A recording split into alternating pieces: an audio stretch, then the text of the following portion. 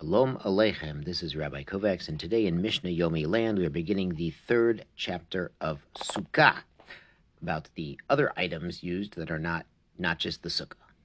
Lulav hagazul, a stolen lulav. Vehayavesh, or one that's dried out, puzzle. It is not acceptable to do the mitzvah of shaking the lulav and the mitzvah of the arba minim, the taking the four species, as we'll discuss in this chapter. The Bartner here explains why is a stolen lulav puzzle. It's a pasuk. The Torah says, "Ulkachtem lachem," and you will take for yourselves. And for yourselves is mishalachem. You take what belongs to you. Now he explains there's a detail in halacha that if somebody lost their lulav and then they had what's called a yeyush, they gave up hope of ever giving it back, then anyone who picks it up technically now belongs to the second person. But an item which is stolen and then the original owner gave up hope of ever retrieving it, even someone using such a lulav, that would be a mitzvah haba be'avera, a mitzvah that comes through doing a sin, something bad. So we couldn't rely on yeyush either. And yavish is because we need hadar. Now the etrog is called prietz hadar, but hadar, glory or beauty, applies to all of the four species. Now back in the Mishnah continues, Shel Asherah. Now Asherah is a tree that they used to worship. It's like an Avodah Zarah tree. They still have a remnant of this every December. They involve trees. V'shel Ir Nidachas, and of a city which must be destroyed. Now Ir Nidachas is where most of the people were involved in Avodah Zarah. The whole city was turning to the dark side. And so the din is you kill the guilty people and burn all of the property. So what if they had a lulav? Well, it's about to be burned, so puzzle. So the Mishnah rules you cannot use it for the mitzvah. It says if it's going to be burned, it's asur to use. The Mishnah says niktam rosho, if the tip was snipped off, nifritzu olav, or the leaves were all spread out, puzzle. It's also puzzle.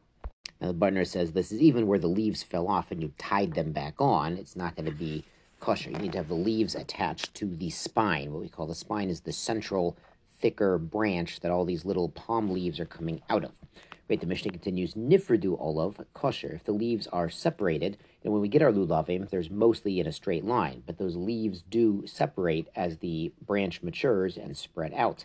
So that's okay, that's kosher. Bihuda mer yagdeinu milmola. If they're spread out, you should tie them up. Sane harabarzel kesherot, the lulavs from palm trees in the harabarzel, Iron Mountain, sounds a bit scary, they are still kosher. Now the Gemara explains the difference with these is their leaves, there's not a lot of leaves on them, and the leaves don't always overlap. So the Gemara there in Lamed Beis or so says that if the leaves overlap, like the tip of one leaf covers the bottom of the next leaf, in the row on that side, then it's still okay. But if the leaves are really spread out and they're really not touching each other, then it's no good. And finally, how big does your lulav need to be? Lulav sheyesh bo shlosha tefachim, a lulav that has 3 hands breadths, kedei l'nanea bo, enough to wave with it, kosher. Now the way the Gemara and the Mefarshim understand this is you need 3 tefachim plus the kedei l'nanea bo, which is an extra tefach. So you really need 4 tefachim. So you need the 3 tefachim of length, plus you need something to hold on to. And your hand is about the size of a tefach, about a hand's breadth, so you need that too to have something to hold on to wave. We're going to see the other species need to be 3 tefachim in total, whereas the lulav is 4 tefachim or more in total, and so it sticks out past the other ones. L'maisa, nowadays, most of the lulavim we get imported are quite larger than that. Mishnah Bet, Chapter 3, Mishnah 2, Hadas. A hadas is a myrtle, I believe. I just call it a hadas.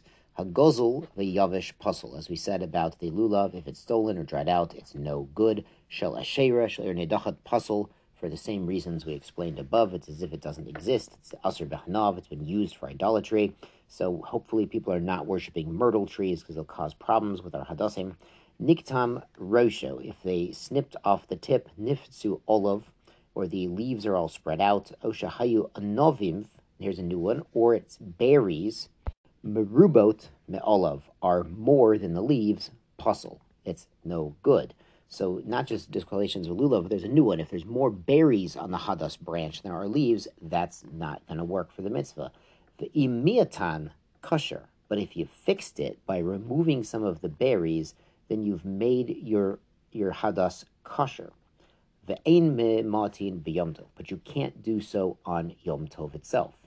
Now, the reason for that is it's akin to tikkun kli. Tikkun mana is a malacha we learned about in Maseches Shabbos. It also applies on Yom Tov. It's like you're fixing something that's broken, because even though this Hadas branch is lemaisa, it's not broken. I mean, you broke it off the tree, but it's not broken, but it's halachically broken in the sense that you can't use it right now until you remove the berry. So that must be done before Yom Tov. So this is a great reminder to always inspect your arba minim before Yom Tov begins and get everything, bound together properly, so you can have a nice lekachtem lachem with a beautiful etrog and arba minim with a lot of hadar.